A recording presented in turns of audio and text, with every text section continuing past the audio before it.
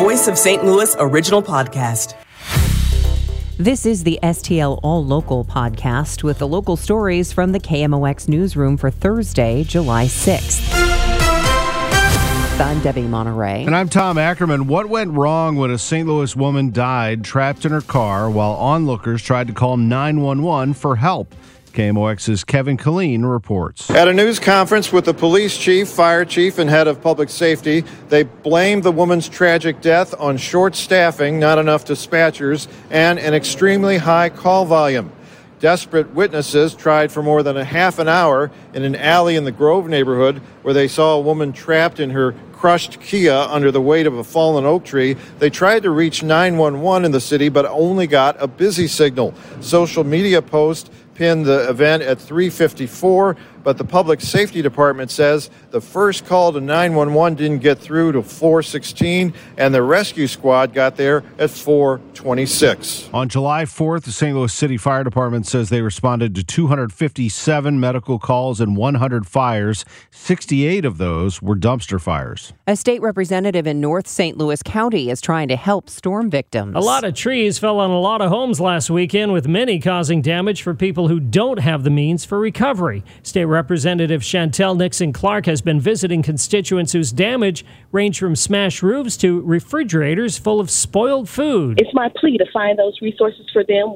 I've been working very closely with the county and the emergency response team trying to find resources for families who are still without power. She says state aid is hard to come by and the scattered damage doesn't qualify for disaster relief. We need access to food and water for those who are in need. She's asking anyone who can help to contact the field offices of State Representative Chantel Nixon Clark. Sean Michael Lyle, KMOX News. A teenage boy was last listed in critical but stable condition after being hit by a car as he ran from a fireworks explosion Tuesday night. Police say the 14-year-old was setting off fireworks around 8 p.m. at Lee and Shreve in the Penrose neighborhood due to a shortage of available ambulances. Officers transported the teen to a hospital in a squad car. The driver who struck the boy drove off and is still being sought. The St. Louis firefighter accused of theft has a new court date. It's a delay in the first court appearance for the St. Louis firefighter accused of stealing an accident victim's wallet. 40-year-old Arnold Britt is charged with receiving stolen property, a felony, and a fraudulent use of a credit card, which is only a misdemeanor. The crash in question was on February 26th at Grand and Forest Park Avenue. A survivor's wallet was stolen. Police body cam video reportedly captured Britt putting the wallet into his jacket. His new court date, August 16th at 9 a.m. Stuart McMillan, KMOX News. Another round of donated ambulances from Illinois are being delivered to Ukraine to help as they battle the Russian invasion. Chris Manson is organizing the shipments. With this shipment, that'll go next month in August.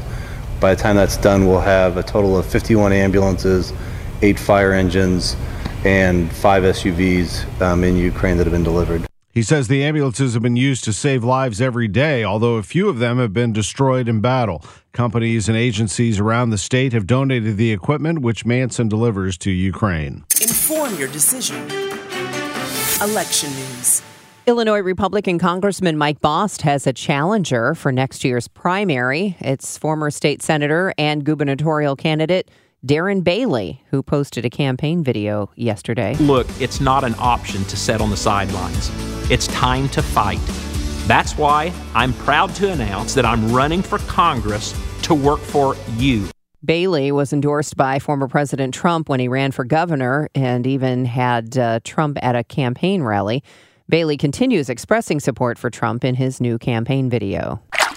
Would you get on a river in a homemade raft? That's exactly what will be happening this weekend at the Great Illinois River Raft along the riverfront in Hardin. Participants may build different kinds of rafts and then use everything from paddles to diving flippers to propel the rafts down the river. The races begin at 3 Saturday, and festivities include live music vendors, a beer garden, and kid activities. From the KMOX Business Desk, more details are dripping out about Lambert Airport's possible new single terminal.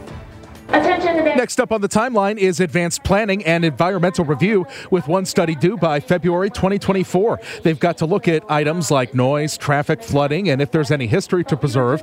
A new rendering released during the latest Airport Commission meeting shows the patina green arched roofs of the historic, well-known terminal, which would become the entrance, the ticketing hall for all passengers, no matter what airline. The rest of the airport is torn down, replaced with a new boxy, glassy TSA building, leading to a new concourse with every gate for every airline. Michael Calhoun, KMOX News.